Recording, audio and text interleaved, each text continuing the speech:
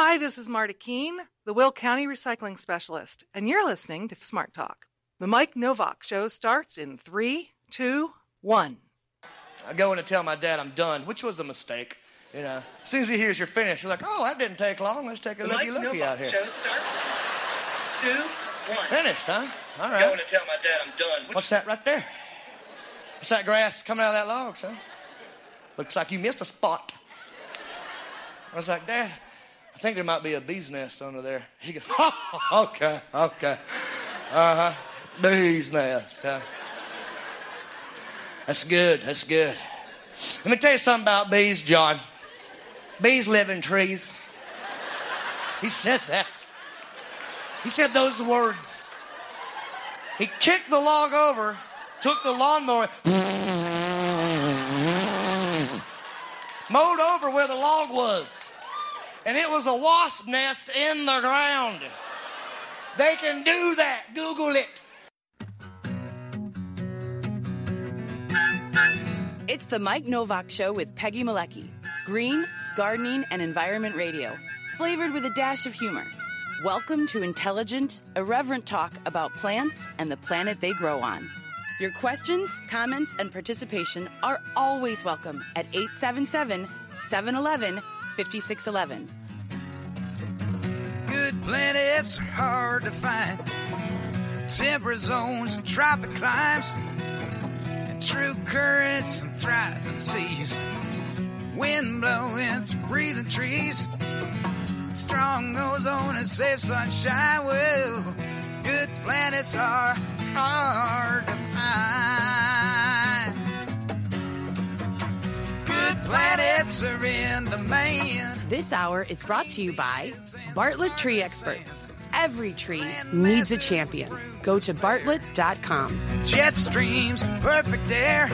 And here they are, Peggy Malecki and Mike Novak. Well, good planets are in demand. Right. Right. Hey, and welcome to the show. We're back. And you don't get rid of us that easily. And look, I have a new, speaking of back, behind me, my back is a new background. Wow. We've moved to a different part of the house. I got tired of, I don't know. Holding the umbrella over your head? Yeah, holding. That's right, because we had the umbrella to block out the skylight. So we thought, okay, come on, let's go to this side of the room. It's prettier anyway, and I got a couple of plants. ZZ back there? That's my ZZ plant, which is doing great. Diane Blazek, have you ever grown a ZZ plant? I don't think I have. Tell me more. Oh, you got to get one. It's a challenge. The challenge is to not water it, not to water it, but to not water it, because you'll kill a ZZ plant by watering it. All right. And then Peggy, look behind you. That's the plant you gave me earlier this year. Oh, nice. That's looking good. It's great. It's doing well, and I thank goodness I still have the tag. It's the Scilla violacea. So it's a wonderful, it bloomed earlier in the year. It seems to be doing great. So I haven't killed that one yet either. So I got them all. Yeah, I know. I get 2 dings. You get a ding for that, yes. And let's check to make sure that the other part of the setup is working. No, it's not. Okay. And it worked yesterday. I had that all set up. Oh, I know why it isn't. I'll tell you why. And I can't do that right now until I turn off the sound from the Facebook because that's... Should Diane and I just talk amongst ourselves? No. That's okay. All I got to do... Okay, I've got the Facebook sound turned off, so that's good. So I can go back to this thing that I was running because let's do this. Great. And now try this. See, we're all at home, folks. Lawns are a soul-crushing time suck, and most of us would be better off without them. Okay, there you go. Now, and Diane, you don't have to adhere to that philosophy, okay? My lips are sealed. Yeah, I know. Because some people love their lawns.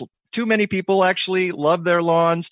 But hey, you're with the National Garden Bureau, and we're going to get to Diane Blazek in just a second because she is the executive director of the National Garden Bureau and other things, but mainly National Garden Bureau today is what we're talking about. But I want to let people know before we go any further that tomorrow, and if you're listening a week later, because some of you get this show on tape delay, although there's no such thing as tape anymore.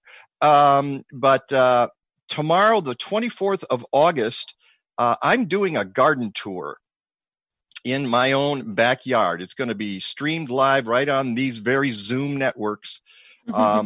And it is courtesy of the Commerce Township Community Library. Now, that's in Michigan, near Ann Arbor and Pontiac, in that general area. And the reason this is happening, because I spoke to them last year, and my niece works there. And Alexis, I don't know if you're listening, but I'm waving if you are. And she set it up, and she said, hey, would you do a Zoom presentation for us? And I said, why not do a garden tour? And it didn't get set up until tomorrow, which is the 24th of August. And, you know, at that point, Diane, you know this, being a gardener yourself, and Peggy, you know this. At this time of the year, gardens are sometimes a little iffy. They're a little overgrown, and all mine's crispy. Well, see, I've been tending mine because I knew I had to do, you know, a little extra water. I don't really like to water if I don't have to. But if people are going to be watching, and the tomatoes need to look good, and not just the tomatoes, the native plants and all the other stuff that I've got in the yard. So I'm doing that tomorrow at 5 p.m. Central Time, 1 hour, 5 p.m. to 6. It's free. And you can sign up. Now, I know we've had this on Facebook, and I've been posting it on Facebook. I'm going to post it on Twitter. A lot of you don't like social media, and that's okay. I put it on the website, too. So you can go to mikenovak.net. And right at the top of the page, on the right side, you will see Visit Mike's Garden Online, ! And there's the information. You have to register because they're going to send you a Zoom invite. And then that's all there is to it. And then you come by at about 5 p.m. tomorrow, Central Time again. Can we bring a beverage? You can bring whatever beverage you want. Just don't leave your mic on while you're having the beverage. Okay. That's probably a good thing. Yeah. That's one of the things you learn about Zoom conferences, especially if it's a presentation. Everybody else has to turn off their videos and audio signals because it just sucks up bandwidth. So if you're doing that tomorrow, you will probably be asked to do that. But you can type in your comments and questions, and There you go. So I'm very excited about it and happy to help out my niece. So let's get to Diane Blazek, the executive director of the National Garden Bureau. Thanks again for being on the show. You guys are celebrating a big anniversary, aren't you? We really are. 100 years. I would say 100 years is something to be recognized, right? Yeah. That is something. Tell us just a little bit about the origin of the National Garden Bureau. Yeah, it's pretty interesting. It was founded actually here in Chicago. So it's nice that 100 years later, we're still based here in Chicago. We've had, a number of executive directors over the years, and sometimes it was run out of people's homes in California or Pennsylvania or something. But yeah, for our 100th anniversary, we are here in Chicago. It was started by James Burdett, who was a journalist, and he also worked for seed companies. So his whole thought was, we need to educate homeowners more about their gardens. And so he founded National Garden Bureau on that premise. And that's still what we're doing today, is we're inspiring and educating. He was the perfect combination for this organization. Not only... Yeah. He runs a seed company and he's a journalist. I'm like, okay, that works. Let's take those two things, put them together, and we can, and no wonder the organization has lasted 100 years. But then in World War II, which leads into another initiative you're working on right now, this same guy was still around and he was still leading the organization. Is that right? Yes, absolutely. He was leading it up until, I believe, sometime in the 50s or 60s. But yeah, nice segue. What he did was he was involved in launching the Victory Garden program in World War I.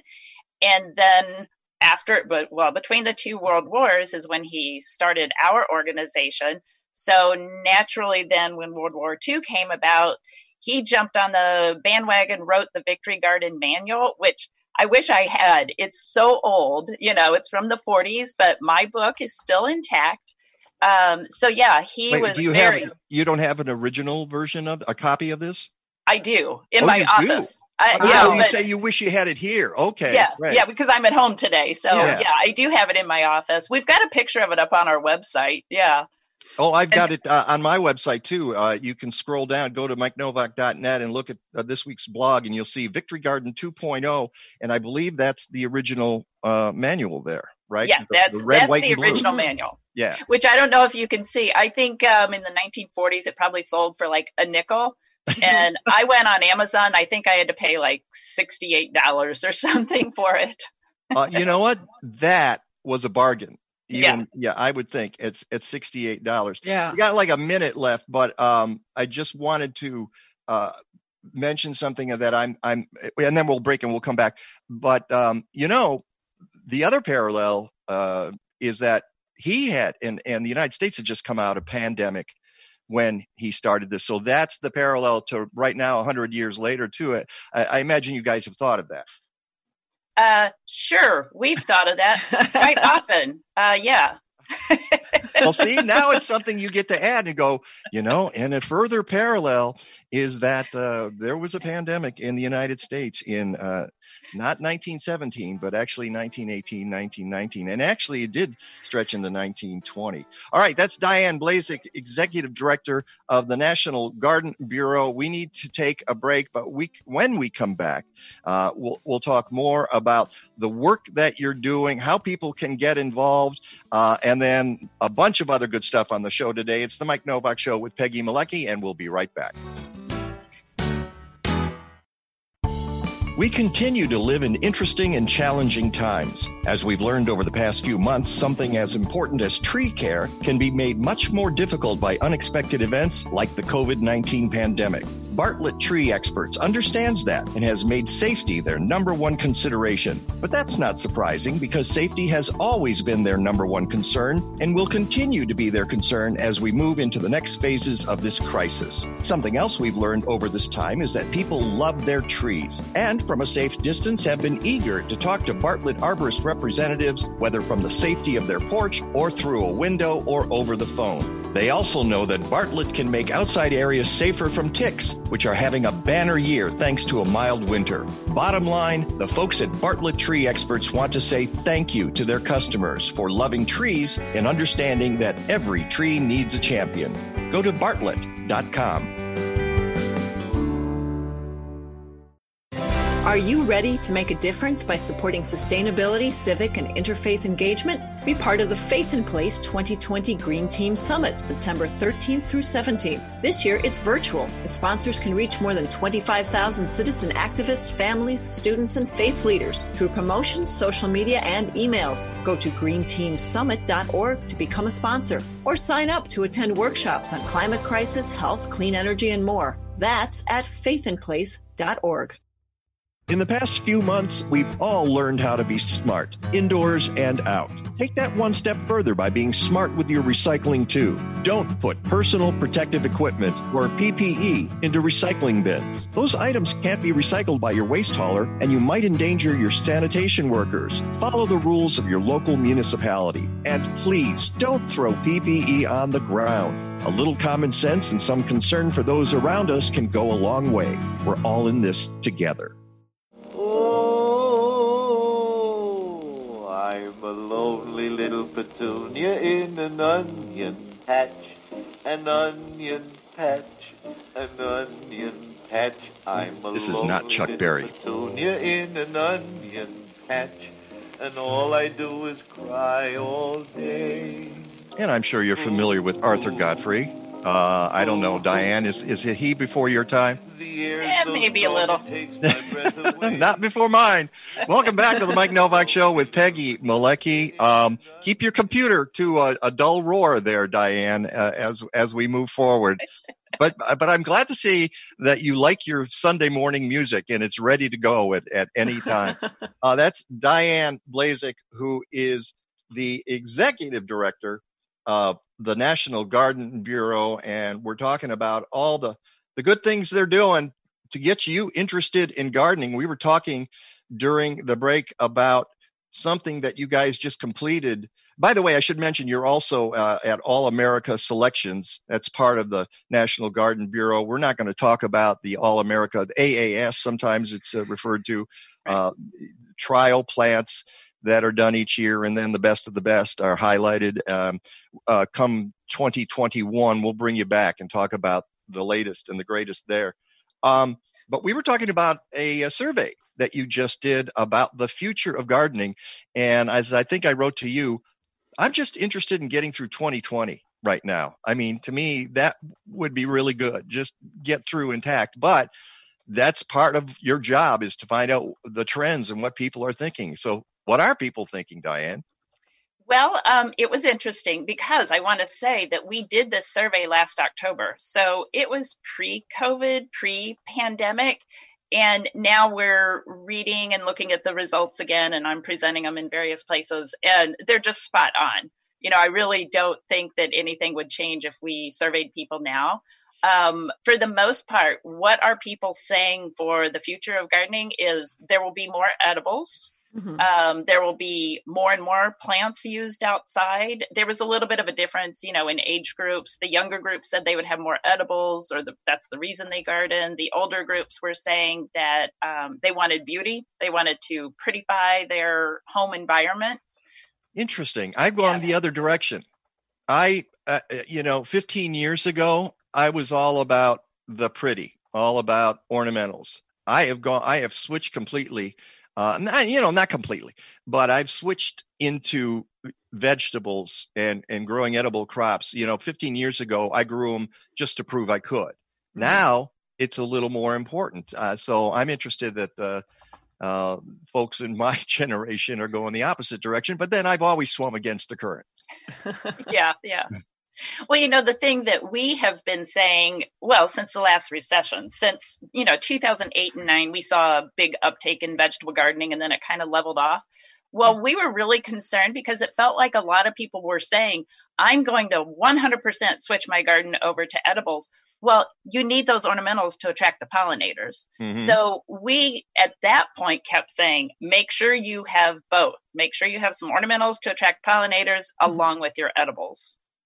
Absolutely. Peggy, you were talking about some of the things you noticed in the survey, because Diane was kind enough to send us various versions of it. Yeah. One of the things that we were talking about earlier with the victory gardens and the rows being perfect and everything having to be well spaced and timed perfectly. One of the responses of the future of gardening was people saying that it was difficult, or the impression that it was difficult. That gardening is difficult. I'm just wondering how much of that impression goes back to things like that victory garden, where people presume it's got to be perfect rows, evenly spaced, perfectly weeded, versus more freeform, shall we say. Right.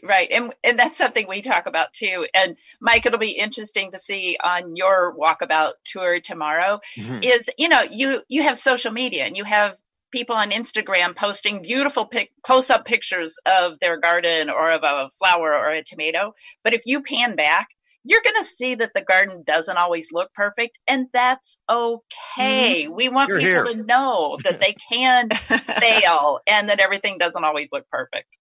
Yeah, and it's in my yard because I'm in the city. It's an urban garden. I've got, as you talk about dappled shade. I got 3 flat shade, and at certain times of the year, you get no sun. Sun is always a challenge in an urban garden, and often in suburban gardens as well. You have to manage sun. And I think the very first thing, we talk about soil, but if you got a house that's surrounded by other houses, I actually think the very first thing you have to do is look at the sun, see what you're dealing with there. And then move on, and then you can plan the rest of it. Yeah, and the microclimate. Also caused by having 2 buildings, 3 buildings close together, the sun, the funneling winds. Yeah, well, funneling winds in your case, but blocked winds in my case. I'll tell you, when the derecho hit last week, I had a couple of tomato plants kind of keel over, but that was it. That was the extent of the damage. Went out, propped them back up, done, and everything was fine. And it's because we're kind of sheltered there, and that's one of the advantages that we have here. Not everybody has that. But we just got a couple of minutes here. I think that's the important thing. The other things you were talking about, cost. And during the break, I was saying there are various ways you can go with the cost. Diane, do you agree with that? Oh, I totally agree. Right. I mean, I do things very economically. I literally save Greek yogurt cartons, and that's what I start all my seeds in. So you don't have to have a big fancy setup. You can do about anything you want. You can start from seeds, or you can buy, a tomato in a 1-gallon container. You can buy a small shrub, or you can buy one in a big 5-gallon. So, there's something for everybody is basically the message. And there's plenty of information out there to be had. So you just read up and try it. If it doesn't work, you try it again. Gardening is one big experiment. It is. And that's my advice is just jump in. Just get out there, plant a seed, water it.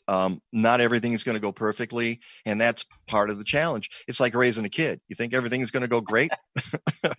Oh, it's the same with your garden. It's another living thing. So in about 20 seconds, what's the future looking like for 2021? Well, there will definitely be more edibles being grown. There was such a huge increase this year that will continue.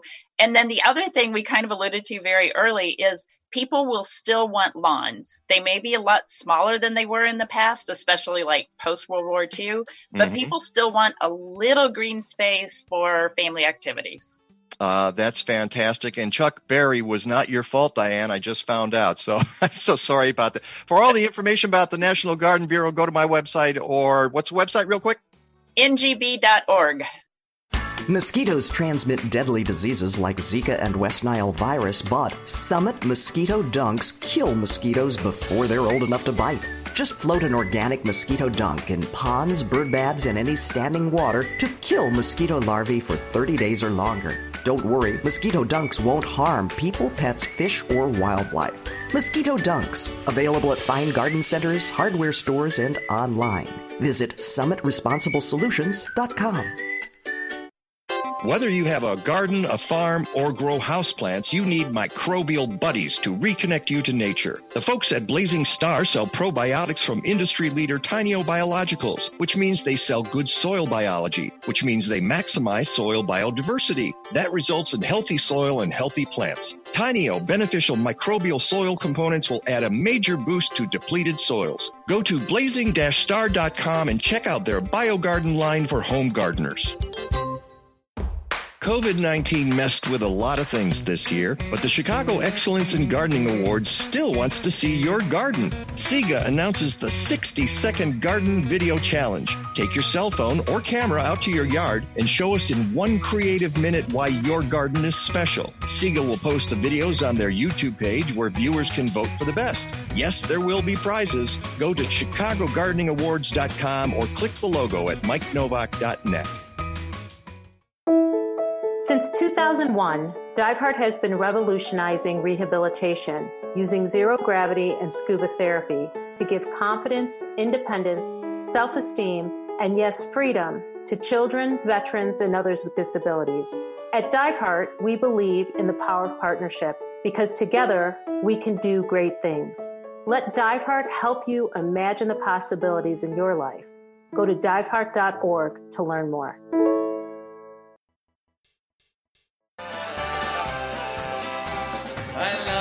To go wandering along the mountain track. As I go, I love to sing my knapsack on my back. Let's hear ya. Waldery, Valdery, Valdera, Valdery,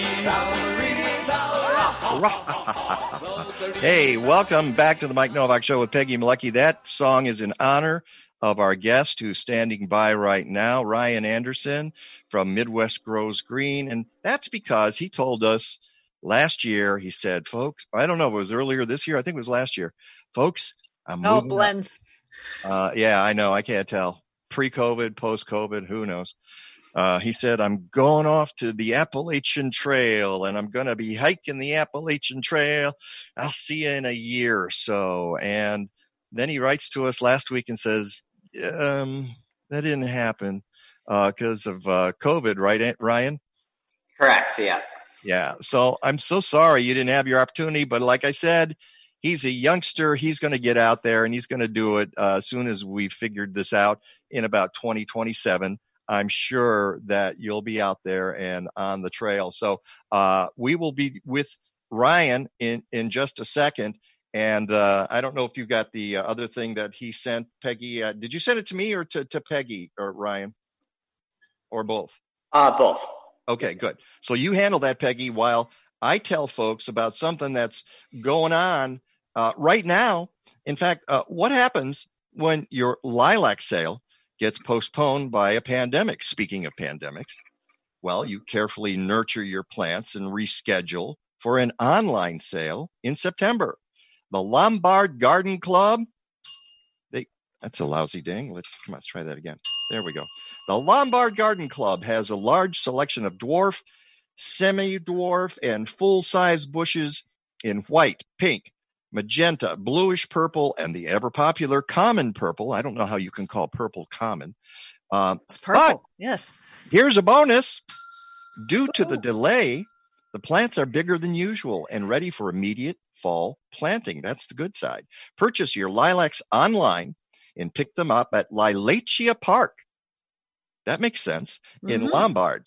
And that's September 10 to 12. So go online right now to Lombard, Lombard, lombardgardenclub.org, or click the lilac photo at MikeNovak.net. You'll find it on the right side of the page. And there you go. You can pick some up. And I was looking at them online. They look wonderful.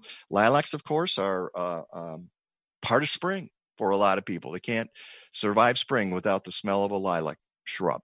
So welcome back to the show. And there's Ryan Anderson from Midwest Grows Green. So I'm so glad that you're working with them and you've got a project coming up where you're trying to engage some local organization, I guess, towns and, municipalities, I guess, right? Correct. Yeah. Park districts, school districts, municipalities, anybody that manages large swaths of turf grass like sports fields. Right. And I played the quote about lawns earlier. I won't play it again because you're a guy who works with people on lawns. So tell us what this initiative is all about. Yeah. So last year we got a lot of demand for transitioning fields to organic or pesticide-free as well as synthetic fertilizer-free. And that's all thanks to kind of the work of Stonyfield Organic that had their Play Free program.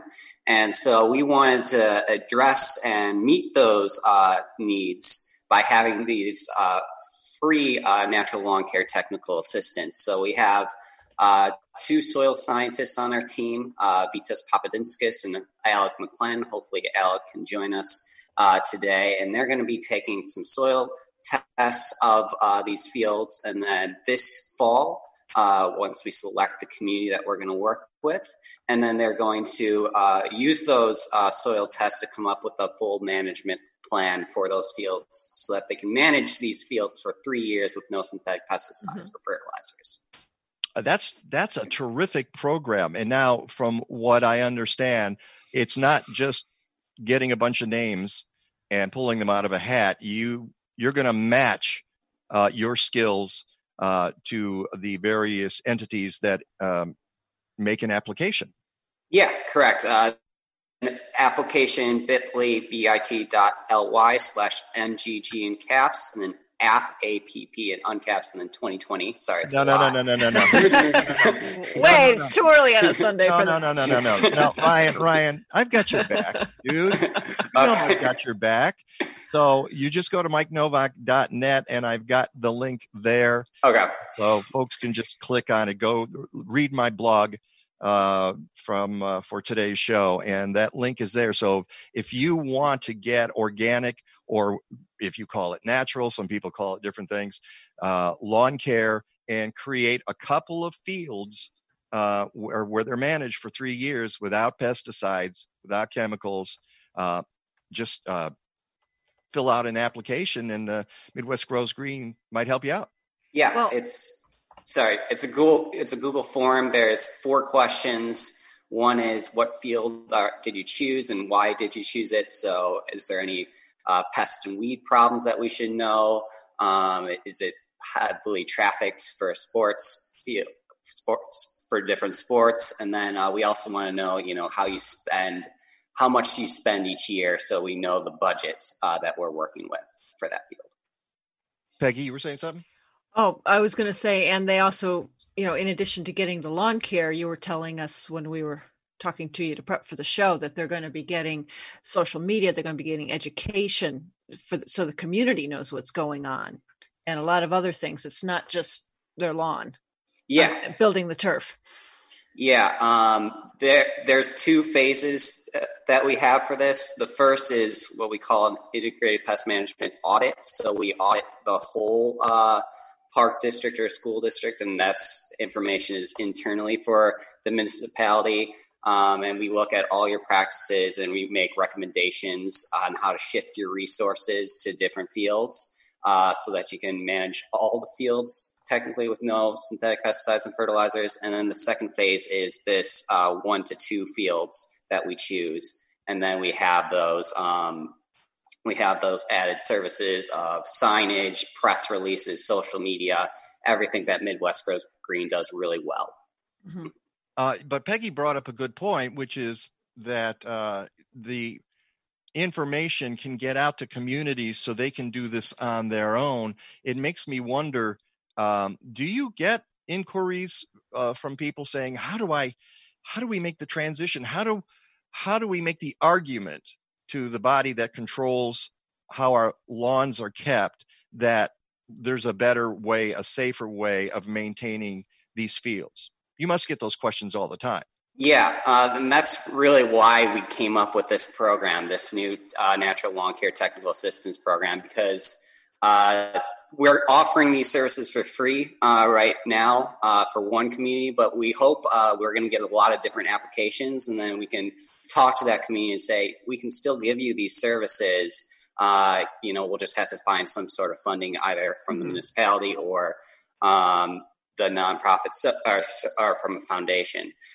So that's why we came up with a service. The other thing that we have that came out in January, and I think I actually talked about it on the show, was our new Lawn and Land Forum Toolkit. That's at lawnandland.org. And that has a lot of different case studies of people implementing natural lawn care practices on sports and recreational fields specifically. So we have a case study. I know Daniella has been on your show. We have his work with composting on his golf courses. But we also have our work, and I see Alec has joined us, our work with Grand Rapids and doing soil testing and stuff like that. So there's a lot of different case studies that people can pull and start to work on natural lawn care today from that website. Exactly. And what was that website again? Lawnandland.org. Posting it on Facebook right now. Okay, lawnandland.org, and there's a toolkit for how you can do this. I know that I bring this up all the time, and I think you kind of disagree with me, and that's okay. I still feel like there aren't as many organic, natural lawn care companies as there should be, and frankly, that baffles me because I've been talking about this for 20 years. And it was going on before then. And I guess when we bring in Alec McClennan, he's going to talk about some of the reasons why that's important as a lawn care Oh, okay. She doesn't see Alec in the waiting room. Did you see something there that we should see, Ryan? I just saw a message. Sorry. Oh, so he's not here. Okay. From what I am understanding is we're getting a busy signal or a voicemail is kicking in. So, I can say really quickly that Alec is with Good Nature Organic Lawn Care. It's based in Cleveland, Ohio, and they're partners with you.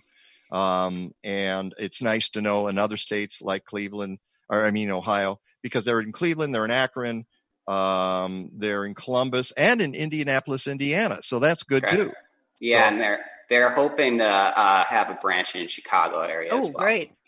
Fantastic. Well, I'll tell you, Ryan, if people want to get their community, get natural lawn care, go to my website, go to the blog, but also you can go to MidwestGrowsGreen.org, correct? Correct. And going on the natural lawn care services, we have a list of natural lawn care providers in your area. It's if you look on our resources page at MidwestGrowsGreen.org, you'll find those Midwest natural lawn care companies. And if you're in the Chicago area, we have a couple of good companies. Greenwise out in your area in Evanston is a great one. Logic Lawn Care. We're going to have to leave it at that because we're out of time. Thank you, Ryan Anderson. We will talk very soon. It's the Mike Novak Show.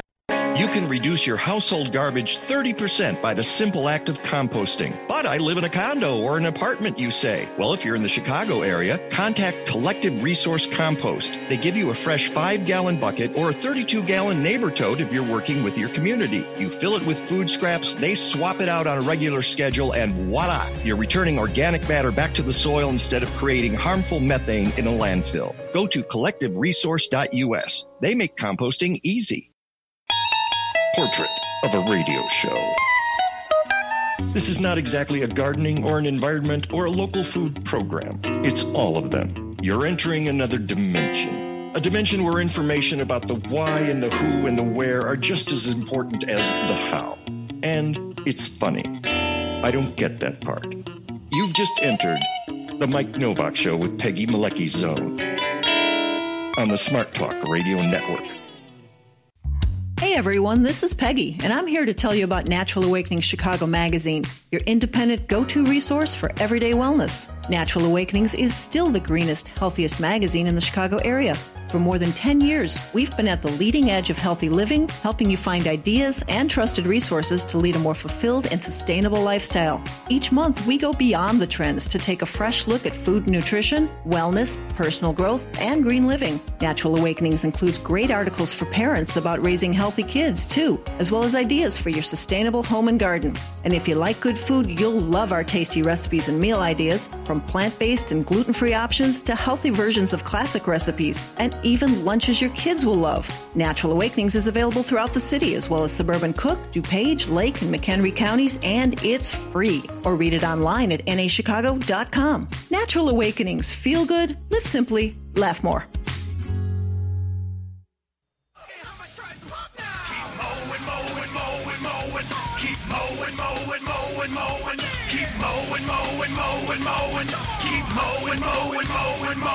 Now I know y'all be loving this hit right here. Gravely Pro stands, well, that's the mower of the year. The people in the house mow the grass, then you edge. Make a lot of money, then we do it all again. Really?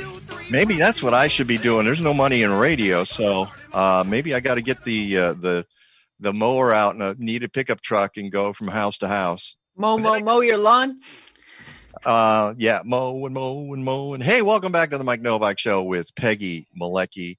And boy, it's transition time. One of the things we were talking about with Diane Blazek from the National Guard. Well, okay, let me say two things. First of all, following up on Ryan Anderson's conversation from Midwest Grows Green. If you want to change your lawn, this is the time. Okay, right now. And especially if we're talking about cool season grasses. If you're listening in the South, that's a different story. In the Midwest, upper Midwest, and, we're talking like St. Louis North, and we're getting into the fall, that's when you do the lawn care. Because it's the best time of the year to grow cool season grasses. Now, why is that? Because as we get into, there's a reason they're called cool season grasses. They like cool weather. Right now, it's not cool. In fact, this week it's supposed to be very hot, and our meteorologist Rick DiMaio will tell us about that in the second hour. But as we get into the fall, after the seeds germinate and the grass is growing and it gets cooler, the plants really like it. And that sets it up for the spring. So before they shut down for the winter, they're able to do some growing. So that's why the fall. And I never understood. Well, I do understand, because all the big garden companies are out to make money. This is why they do it in the spring, because people are champing at the bit and they want to get out there and do it in the spring. But if you want to do yourself a favor, start your lawn now, which means researching seed. Boy, we had bad luck today with, we had one expert who was going to be on with Ryan, and she had to bail for emergency reasons. And then Alec, I don't know what happened to him. Not sure. Because I was going to ask them all about how to research, but I'm going to have one or both of them on again. Yeah, we'll have a part 2. We'll have a part 2 to this. Part 2. And we will talk about how you research the seed for because probably the worst thing you can do is wander into a box store and, oh, here's a seed mix. Here's a part shade seed mix. I think I'll put this in the lawn. And what defines part shade? Is it 4 hours of shade, full shade? So how do you make sure that you're spending your money on the right seed? Yeah. So that's one thing that's going on. The other thing is people are starting to plant their fall cool season vegetables. And we talked about that a couple of weeks ago with the woman from the seed company. Your turn. Petra. Right. And what was the name of the seed company? Fruition Seeds. Fruition Seeds. Thank you. Up near Lake George in New York. Because Peggy lined that up. So I'm like, I can't remember who it was. But Fruition Seeds. And Skeet's family. Yes. Skeet's family. Skeet from from Bartlett Tree Experts. From Bartlett Tree Experts, go to bartlett.com. He's watching us right now. It happens. I say WCPT sometimes too. I like in WG. What? Okay. But from Bartlett, Skeet's family went to visit Petra. And that was so cool. And Petra was like, you heard about this on the radio? So thanks, Skeet. You are the best. You are awesome. So look at this. This is a pea, sweet pea seedling, and this is going out in the yard very soon. So it can grow into the fall, because cool weather are for plants. Those the dwarf sweet peas? It's a snap pea. Cascadia sugar snap pea. Okay. That's what we have here. Yum. Look at this. This is even better. This is not going outside, but this has been growing indoors all summer under. So what is this for those listening on the radio? This is baby leaf chard, right? Baby leaf chard, some of which we have taken out. Okay. This has been growing under a Happy Leaf grow light. And for those of you watching, you can see, those of you listening on the radio, this jar, it's a mason jar, is just chock full of char. It's like a foot tall. Yeah. Coming out of the jar. And I could even show you the little thing here. Look at that. There's the root system. Good root system. Yeah. Yeah. It's really nice. And sometimes that's hydroponically grown. It's hydroponically grown under the Happy Leaf LED grow light. We'll be doing that in the winter, but we take some of them sometimes when they germinate and pull them out of there. And I just take them and plant them in the yard straight out of the jar there. So, chard is good. The cool season veggies, spinach, still too early for spinach, according to Petra, and other things. Beets. We've got a new crop of beets out there that are going to be ready in the fall. Kale. Kale, obviously. Yeah. Well, let's see. I'm having Kathleen do all the dirty work here and grab the jars. She is being Vanna White without being on camera. Here is my dinosaur kale growing in a jar, as you can see, and I'm planting that outside probably later today, maybe tomorrow. Get it out there and get it going for the cool weather. So that's what people are doing. I'm jealous. Why? Because if I do that, chipmunks. Yeah, it'll be gone. I keep forgetting that you can't grow anything without having the chipmunks. It's gotta be large when it goes in the ground. Well, that kale would probably survive. Yeah, wouldn't that it? would. Yeah, the probably. dinosaur kale, which is no, but I'm getting lots of squash. The cucumbers are doing fabulously. Finally, tomatoes are starting to ripen. Finally. Here's the difference. We've canned already 5 jars of tomatoes. Ooh, nice. Ripe tomatoes. Which is something new this year to our repertoire, is canning tomatoes. We actually canned some blueberries, made blueberry jam, a couple of jars of blueberry jam. Now, I shouldn't say we. It's Kathleen is really the one doing it. I'm there because there's boiling water, and Mike, you need to lift the jar out of the boiling water. So that's what I do. And, but yeah, we've been doing, I lost my train of thought, but that's okay. I do that all the time. We're talking about tomatoes ripening. Oh, right. We've got all these tomatoes ripening, not a zucchini to be, no, we have a zucchini. All right. Finally. Squash. I got the most beautiful, luscious squash plant. It's actually growing up a tree. All right. And just going along the branches of the tree, and I'm getting all male blossoms. Healthiest heck, just the healthiest plant ever, not a single squash. That's the problem I typically have, and this year something's different. And I bet our folks watching on Facebook and listening might have some tips for us, but I've done all the checking. I'm not over fertilized with nitrogen. I'm trying to keep the watering up. As I said, the plant looks perfect. It just doesn't have any fruit on it. So, yeah. Okay. But those things happen. However, my beets are rocking, and the chard is great, and the kale is great, and the tomatoes have been fantastic. So, and we even have cantaloupe. So, wow. Go figure. Well, I think you need to enter your garden, the Chicago Excellence in Gardening Awards 60-second video challenge. You got like 5 seconds to explain that. Go to chicagogardeningawards.org and figure it out. Okay. All right. When we come back, second hour, the entire hour's committed to the derecho that hit us last week. I think you're going to find it fascinating. Welcome to the second hour of the Mike Novak Show with Peggy Malecki. This hour is brought to you by Bartlett Tree Experts. Every tree needs a champion. Go to bartlett.com. Here they are again, Peggy Malecki and Mike Novak. All I need is good food to eat and make me healthy, wealthy, wide awake.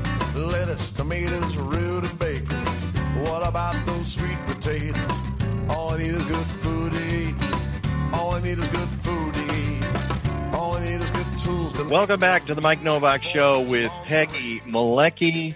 The technical gods are still fighting us, and we're fighting back. We're punching back. Okay, we're punching above our weight at the moment. But the good news is we have on the phone with us Lyz Lenz, journalist, author, staff columnist for the Cedar Rapids Gazette. Her writing has appeared in a lot of places like the Huffington Post, the Washington Post, the Columbia Journalism Review, the New York Times. Why didn't you list the Times in this Post first, Peggy? That's what I copied and pasted. Oh, okay. Her book, Godland, was published in 2019, and her second book, Belabored, was just published this month. So congratulations, Lyz, on the book. Thank you. It's been a busy time. I bet. Well, and that's the other thing. It's got to be a little frustrating. You have a book come out, and then you have a storm with 100-mile-an-hour winds come rushing through Iowa and upend the apple cart. We were going to start with Rick DiMaio, one of our meteorologists, but we're figuring out how to get him on the air with us here. But we're going to start with you because you were on the ground there in Iowa. As folks know, we were hit by a derecho, which is a storm that goes across hundreds of miles with straight line winds. It sometimes produces tornadoes, but the main feature is the front that goes across and just knocks down everything in its way, unlike a tornado, which sort of skips around.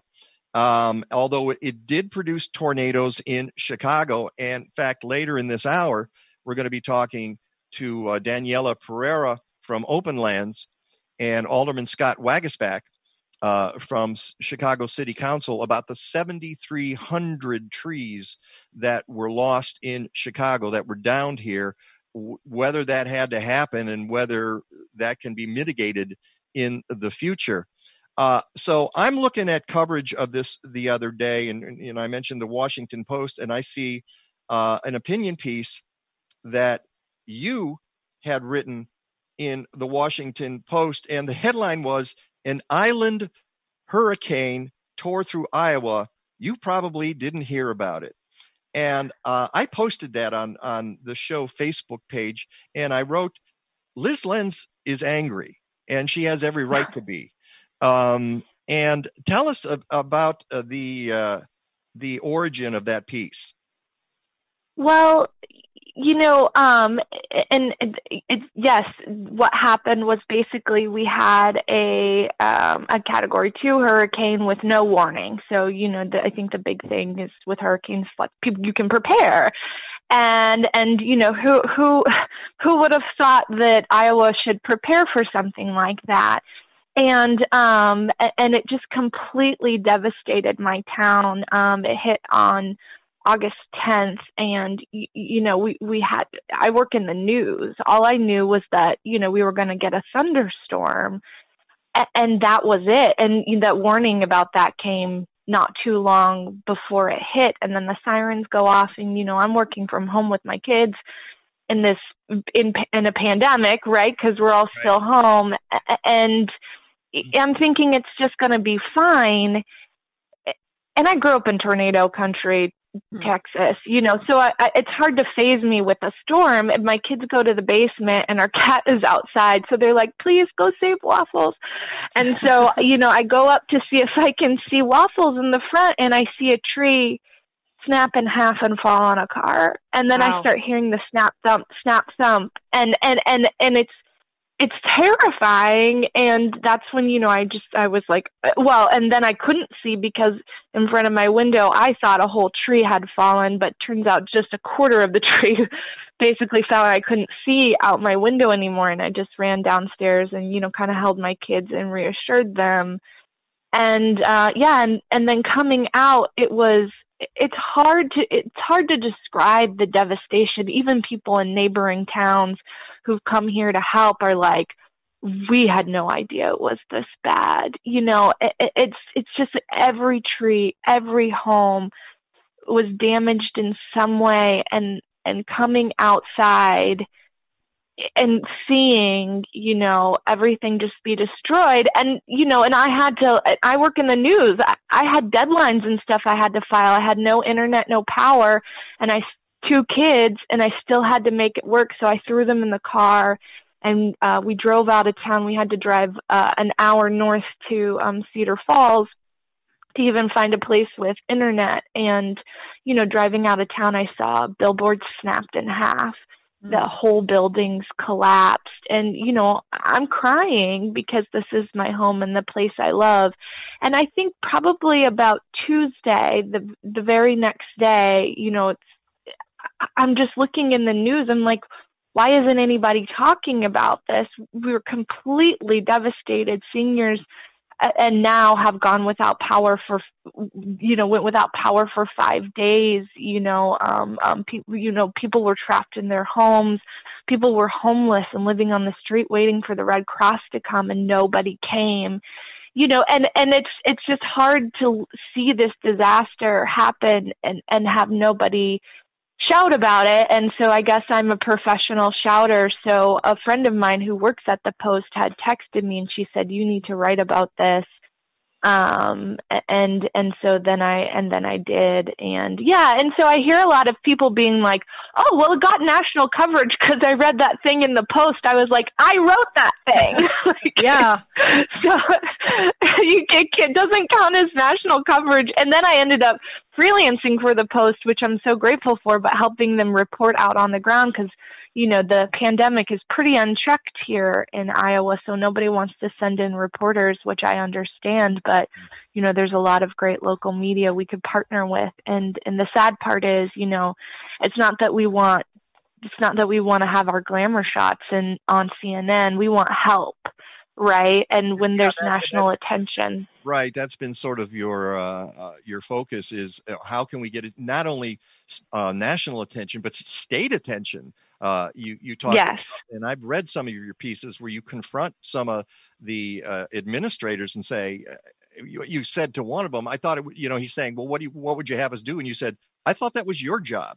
And I understand their frustration because they couldn't get anywhere. A lot of the first responders couldn't get out of their driveways. And I see, yes, Rick DiMaio, you're going to mention that Rick. We have Rick and his volume's on. Okay, Rick.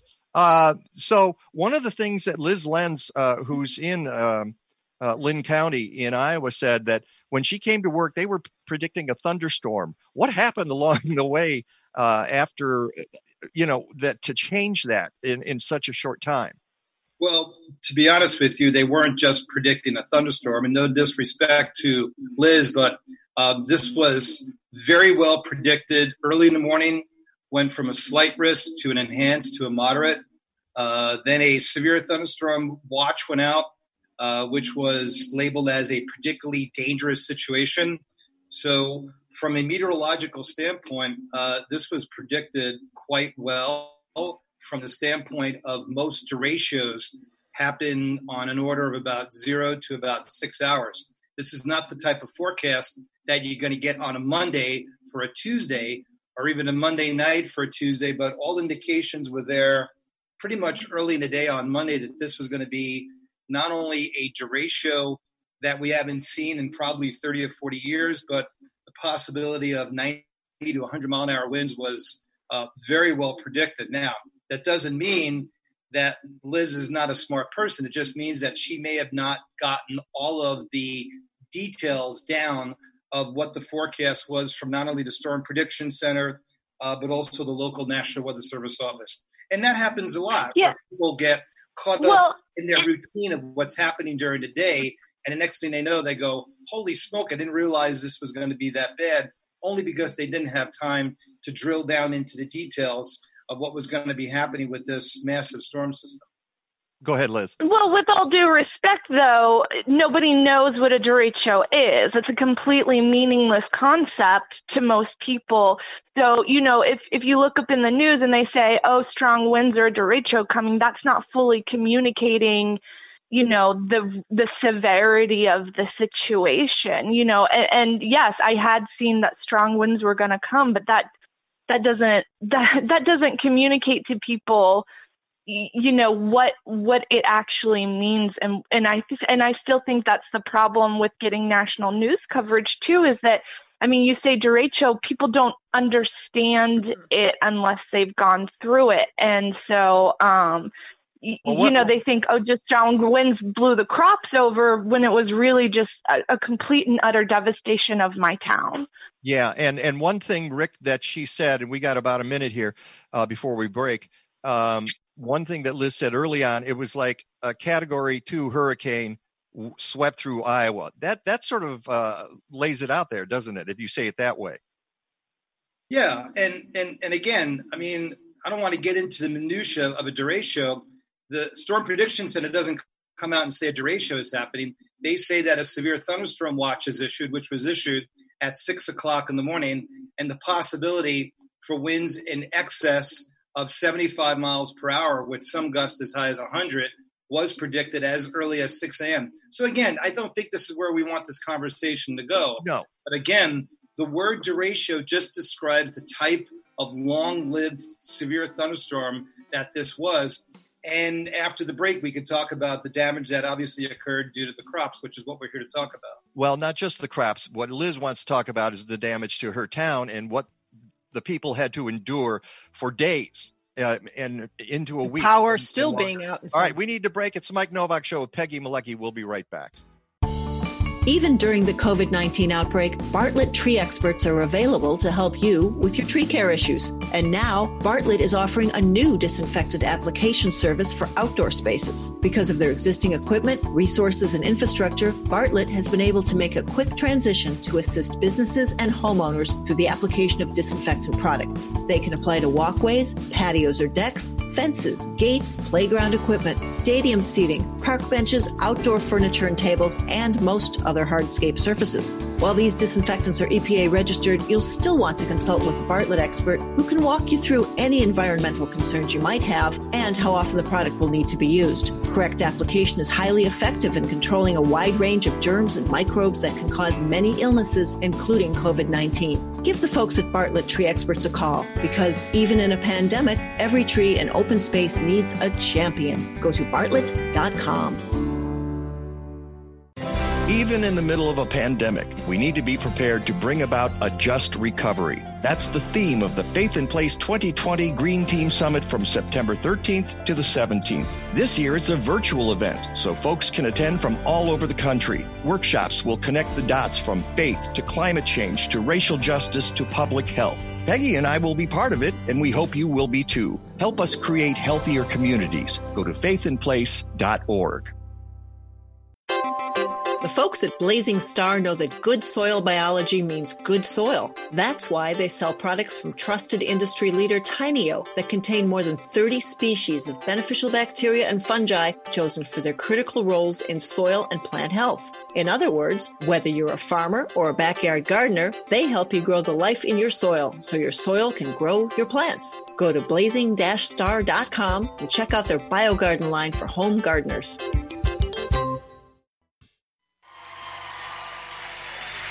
Don't know why there's no sun up in the sky, stormy weather,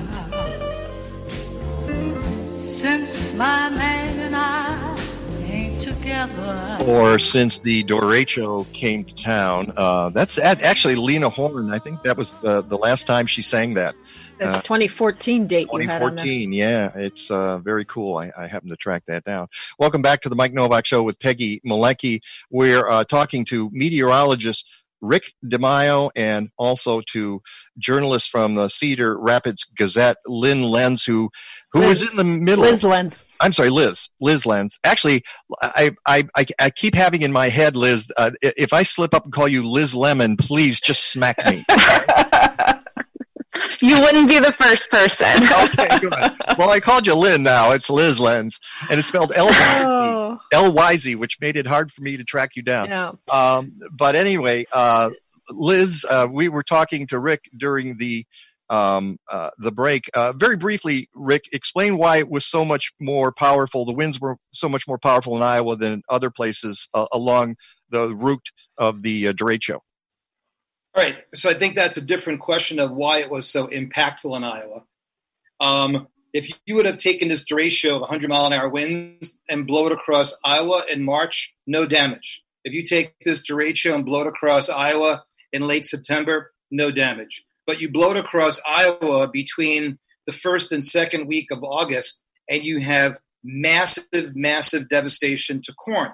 What's interesting to note is soybeans were not as impacted due to the fact that they're very short and they were able to bend, and even 100-mile-an-hour winds could damage them but not destroy them. Corn at this point in the year is not only about 6 feet tall, but it's also very, very hard at the base. And below that fourth node or nodule, if you want to call it that, of where the leaves come out, if you bend that over, it's not going to come back. So even though there were about 30 million to about 40 million acres of damaged corn crops, about 10 million from what we know right now are completely destroyed, meaning that they were probably broken off. But the original question, Mike, which is why it was so bad in Iowa. And let me just stop you there for one more reason, Rick, is the other thing that you failed to mention is that the trees were leafed out. They're in full leaf. And in the winter, they wouldn't have been. Right. And a lot of those trees probably would not have fallen. I think that's another thing. Well, is that true, though? Because I saw entire trees uprooted and snapped in half. I think that would have happened in the fall or the spring or the winter. Well, I'm going to find that out in the next segment, but I suspect that there would have been less damage. There's more resistance with the leaves. Yeah. Typically, Liz, most of your tree damage is going to occur either during the month of August, early September, or after extremely heavy rain. And what's interesting to note, and you probably see this more than anything, Liz, is most of central Iowa westward is an extreme drought. We now have 10 counties that are literally on the number 4 out of 5 scale of drought intensity, and that's not helping either. So even some of these crops that are still kind of in the ground and are able to get their head up, farmers can't do anything with them because they're not going to go out there and irrigate. They're hoping for some rain. And unfortunately, we haven't gotten the rain, and we're not going to get any more rain. So this is about as bad as it gets. You have damaged crops in the middle of a drought. You have no place to put whatever you can take out of the ground because the silos are damaged. And what Lyz pointed out, very, very importantly, we're in the middle of a pandemic. All right. So and communities that have been decimated. Yes. And communities that have been decimated because, I mean, God bless, a lot of those crops are federally insured. You know, the 90-year-old couple that had to put a "Please help us" sign in their, you know, in their home to get somebody to give them food. That's a far different story than a corn crop. And that's the story you're telling, Lyz, and that I've been reading in your pieces, which is people getting out there and waiting for somebody to come, and the Red Cross couldn't get through, and the other agencies couldn't get through. And so how have they been surviving? Well, I mean, I do just want to say we still put out a paper even when the Red Cross couldn't figure out how to set up a shelter. And I mean that very pointedly, because I feel like we have been failed by the agencies and the people who were supposed to help us. But yes, I mean, like it has been very difficult. People couldn't leave their driveways. People couldn't leave their homes. And, you know, even people who didn't have a lot of tree damage. I had a woman call me at the newspaper. She couldn't get out of her garage. She's 65 years old. She's diabetic, but there were some downed power lines over her garage, which meant she couldn't get her car out, which meant she couldn't get anywhere, which meant she was and people had brought her food, but she's diabetic. So all the food that she brought, she couldn't eat, and, you know, so she called me 4 days in and was like, tell me where I can get a hot meal, you know, so, because she hadn't eaten properly in 4 days. And so, yeah, I mean, that's what we're still dealing with. And I will say it's amazing how people have come together and helped each other, but also we're doing it in the middle of an unchecked pandemic. Yeah.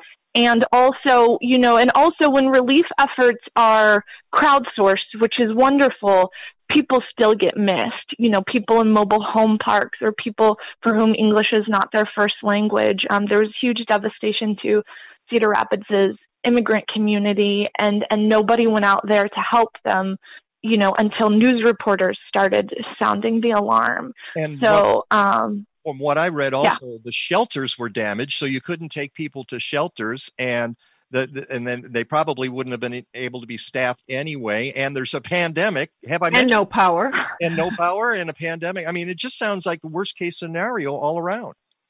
Yeah, I mean, there should have been a plan because we are 6 months into this pandemic, and I do know that emergency plans are updated pretty regularly, and it is Iowa, and we do get, you know, some pretty severe weather. So there should have been some sort of better plan than what's been put in place. And I hope that going forward, we can push our nonprofit agencies and our emergency response agencies and everyone to just, you know, to have a better way of responding here. But yeah, I mean, you know, our mayor famously has been complaining about how he was stuck in his home for a couple days. Meanwhile, you know, a local KCRG news reporter climbed through tree branches and had a coworker pick her up so she could still report the news. So, you know, I think we're going to have to leave it there. A lot of excuses. I want people to go to check out Cedar Rapids Gazette. Go to thegazette.com.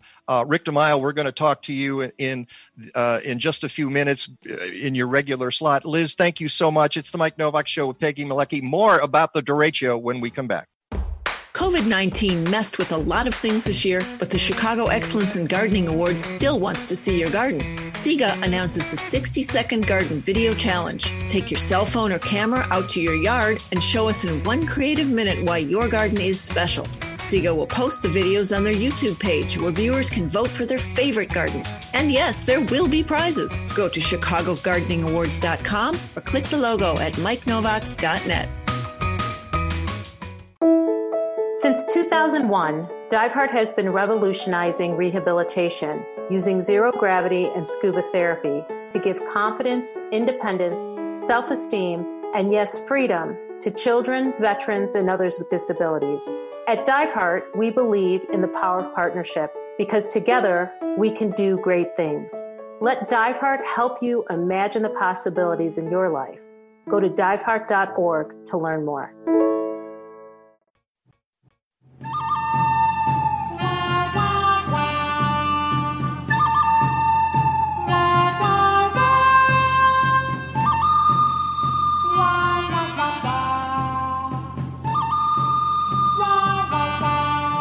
And welcome back to the Mike Novak Show with Peggy Malecki. I have no idea why I actually chose that music. I was kind of wondering myself. But Friday, it made a lot of sense. Today, it makes no sense at all. But that's the Danish National Symphony Orchestra in a live version of The Good, the Bad, and the Ugly. I know the good, why. the bad, the ugly of tree care. I don't know. That was it. The Good, the Bad, the Ugly of all of this, of a storm, of downed trees. And that's what I was thinking of. We lost Scott. Let's hope we get him back. But we have to start. That was the guy who just disappeared is Scott Waguespack, who is the Alder person, Alder guy, Alder critter, Alder dude from the nobody knows what to call him anymore. And I don't mean him personally. I mean the Alders. So that's what Advocates for Urban Agriculture uses the term Alder. So he's from the 32nd Ward, and he will be back with us, I hope. But fortunately, we have Daniella Pereira on board as well. She's the Vice President for Community Conservation at Openlands, and you can go to openlands.org to find more information. We love Openlands. They do all kinds of great stuff for natural areas in this region, not just Illinois, not just Chicago, but the entire region of Wisconsin and Illinois and Indiana and Michigan. So, Daniella, it's great to have you back on the show. Thank you for having me here. It's nice to be back. We were talking. Can you move real close to your mic? Yeah, lean into the microphone just a little bit. There we go. Okay, how's that? That's better. Okay. And we were talking with meteorologist Rick DiMaio and Lyz Lenz from Iowa, Cedar Rapids, about the trees they lost there. And there was a conversation about whether more or fewer trees would have been lost in the winter or early spring because the trees hadn't leafed out. We lost 7,300 trees here in Chicago. Do you believe that to be the case, Daniella? I think it's a hard thing to figure out because, I mean, you could have ice storms that will, freeze ice to a tree with no leaves and tons of stuff will come down too. Yeah, that's true. So I think I guess I'm talking about the straight line winds is in particular. But you're an arborist as well, have been for 20 years, certified arborist. So that's part of your training on this. And you wrote an opinion piece, speaking of opinion pieces, Lyz Lenz, and now you wrote a piece in the Trib about this and why we need an urban forestry advisory board, and it had to do with the storm. Can you connect the two for us, please? Yeah, well, I've been hoping for an urban forestry advisory board for a while now. And I actually think if we had a Department of Environment that they might be able to, address a lot of the issues. But since I started Openlands almost 8 years ago, I get weekly calls, I swear, weekly calls about people upset that their trees are coming down. Why aren't they not inoculating my trees anymore? And we should make clear, this is in Chicago. This is in Chicago. And it's not just Bureau of Forestry. There's Park District. We don't have any plans around trees on CPS property. There's a lot of people who touch trees all over. And I think we were just at a really good point that when all these trees did blow down with the derecho, that I think it became really obvious. Because I think usually people don't think about trees until the tree is about to come down or comes down, that they realize how important it is. And so if you don't have a plan for how to maintain trees, this is what's going to result. And so hopefully, Scott and the other alders that are pushing this forward will be able to make some progress on having something out there for all the constituents in Chicago to feel good about. Well, let's go to Scott Waguespack here and some of the points that you've raised, Daniella. And some of it is about tree care. And you sent me a very interesting letter to the editor piece from a guy who was not happy with you because he says you were too critical of the city arborists. But part of what Danielle is talking about here is that we've been losing perfectly healthy trees because somebody on a block says, I don't like the way that looks. They have clout with the alder person. They go to the alder person and say, get rid of it. And then the alder does. That's probably a reason right there to have an urban forestry advisory board. Don't you think? Yeah, and I think that's where I first met Daniella when we were going over some of these processes that I was beginning to learn about with what they call discretionary trees, where an alderman could say, yeah, just go cut that one down. Mm-hmm. And I fought for years, unfortunately, with residents saying, that's a live tree. We're going to do everything we can to save it and try to prove that it's really a serious problem before we would even touch it. But Mike, Daniella's talked to me about this for many years, that we need this holistic approach to every aspect in every department and every agency. We just don't have it. And, we had the emerald ash borer starting in 2002 that started this destructive process. And we've never been able to get everyone together and say, what's happening over there at the Park District around the school grounds? And people call us for all of those issues. Yeah, I've got my own chainsaw, and saws, but I hate going out there and doing things unless we really have an arborist looking at it. And so I think the whole goal here is to really create something that will affect us now and several generations into the future. And the advisory board, I think, is the only way to do that. And I give great credit to Openlands and others who've been working on this issue for many years. And it wasn't until now with this new mayor that I've been able to introduce this. Let's go back to something else Daniella said, and that's the Department of the Environment. That's something that Mayor Lori Lightfoot talked about during her campaign. We're more than a year in. We haven't seen a revival of the Department of the Environment. Can you tell us anything about that? Well, I think it has a lot to do just with the budgets, and we've really pushed for it. She's brought in Angela Tovar to be the sustainability officer. But I think we're trying to figure out a way to recreate that, because I think under Daley, when they created it, you had some folks working there that were doing a great job trying to go up this trajectory, talking about the tree canopy and a lot of other climate change issues. But, when it was killed off when Ron first started, we haven't been able to get that traction. But I think this mayor's committed to it. In the meantime, I think this tree advisory board will be able to go forward, and we can help kind of push that forward, the idea of the DOE, but also in its absence, really do a lot with the advisory board. So Daniella, how could trees be prevented from taking as much damage as they did during the storms in Chicago with a little bit of maintenance? Yeah, well, to be able to do that maintenance, I actually think we'll probably need more crews out there to do it. Right now they're on a plan of just responding to 311 calls, and that really put the emphasis on a homeowner knowing when a tree needs care versus having an arborist come out and do that. So if you had a grid-based pruning system, you would actually be able to inspect all the trees and do preventative health care. So if you see trees are hollow, or if you see that limbs are dead, you'd be able to take that off instead of waiting for the wind to take that down and, ultimately damaging people or property.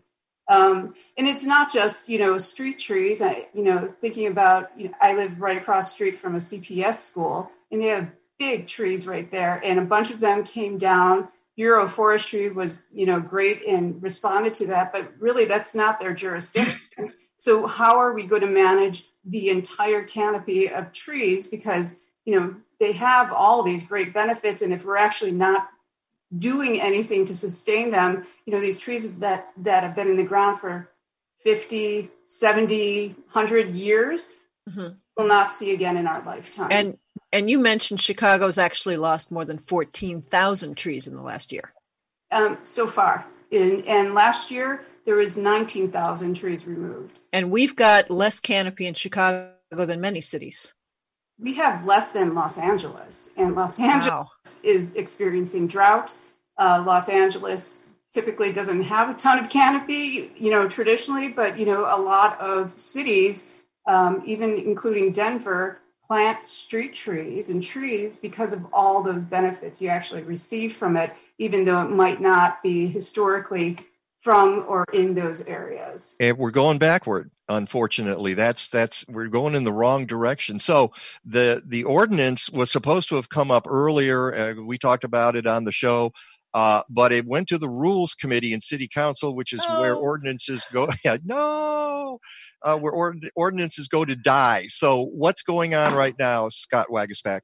Yeah, one of my colleagues pulled something there where they sent it to the Rules Committee. And I was very upset about that. I know Daniella was, but we've already talked to Alderman Michelle Harris, who runs the Rules Committee. She's going to send it back to the Finance Committee, where I'm the Finance Committee chair now. And we're definitely going to have the hearings, and I think it'll probably take place sometime in September. So we're definitely going to move forward with it, and I'm happy that she's working with me on this. And we all know, and we just have a few seconds here, so I'll wrap up. We all know that there's a pandemic. We all know that there's unrest in the streets. We all know that we've got school crisis. We've got all of these different crises, but trees are important because they make the quality of life so much better. Daniella Pereira, thank you so much. Go to openlands.org. Scott Waguespack, Alder from City of Chicago, thank you for your continued work. Let's talk about this some more in the future, okay? Thanks for having us, Mike. All right. Rick DiMaio weather. We'll finish about hurricanes and drought. We'll be back. You can reduce your household garbage 30% by the simple act of composting. But I live in a condo or an apartment, you say. Well, if you're in the Chicago area, contact Collective Resource Compost. They give you a fresh 5-gallon bucket or a 32-gallon neighbor tote if you're working with your community. You fill it with food scraps, they swap it out on a regular schedule, and voila! You're returning organic matter back to the soil instead of creating harmful methane in a landfill. Go to collectiveresource.us. They make composting easy. This is Peggy Malecki from the Smart Talk Radio Network. One of the best ways to help out during the COVID-19 crisis is to donate blood. It doesn't cost you anything but your time, and the good it will do is immeasurable. Right now, fewer people than ever are able to donate, which makes the need for blood greater than ever. Can you spare an hour? Contact the American Red Cross today to schedule an appointment. Go to redcross.org.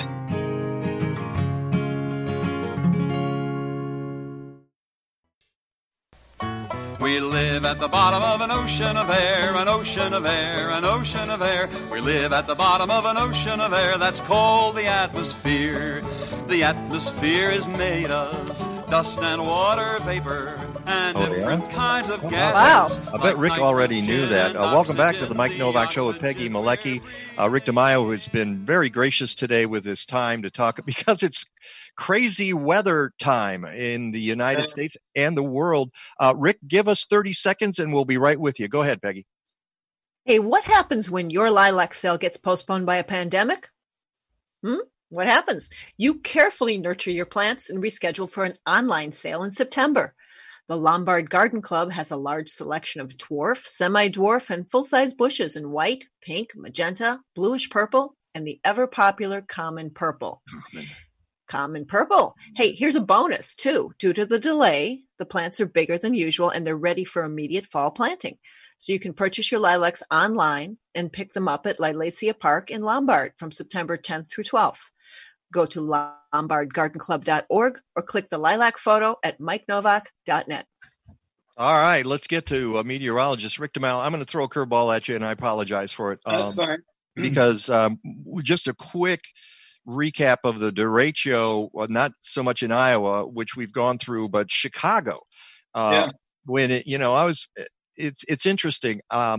In on my block, plenty of wind, some down branches, but really not a lot. Even my backyard in my garden was spared.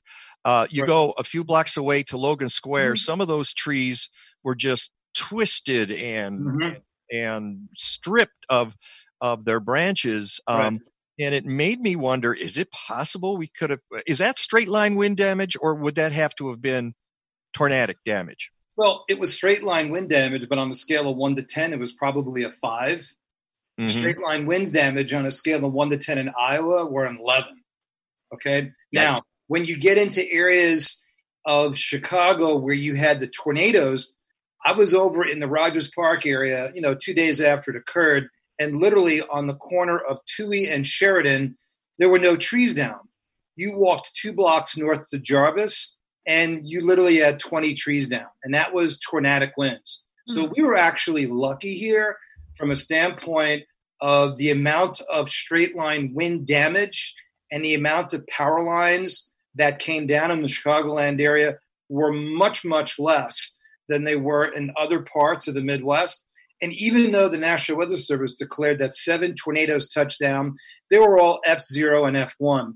But the one in Rogers Park, because it's such a densely populated area with literally trees that are right up on top of one another, the amount of damage and the impact is much, much greater. So again, straight line winds, when you're talking 50, 60 miles an hour, that's a lot of wind. But because you see damage of 110 miles an hour in another neighborhood, you immediately go, well, it wasn't that bad in my area. It was only 50. But still, 50-mile-an-hour winds, that's a lot of wind. We just always, as human beings, the first thing we do when we observe things, we compare it to either how bad it is or how good it is. And that is the immediate perspective that most humans have, unless you're a scientist in that particular field. Yeah, really, it was interesting. And I was so surprised when I didn't see much damage here. And I did the comparison thing that you're talking about when I went to the Boulevard in Logan Square. And I haven't even been up to Rogers Park, but I got those wonderful photos from my blog from a friend who lives up that way and just went walking around taking photos. Terrible. Oh, my gosh. Go ahead. I was going to say it was probably a much longer sustained wind up there in Rogers Park that, what you're seeing in the photos.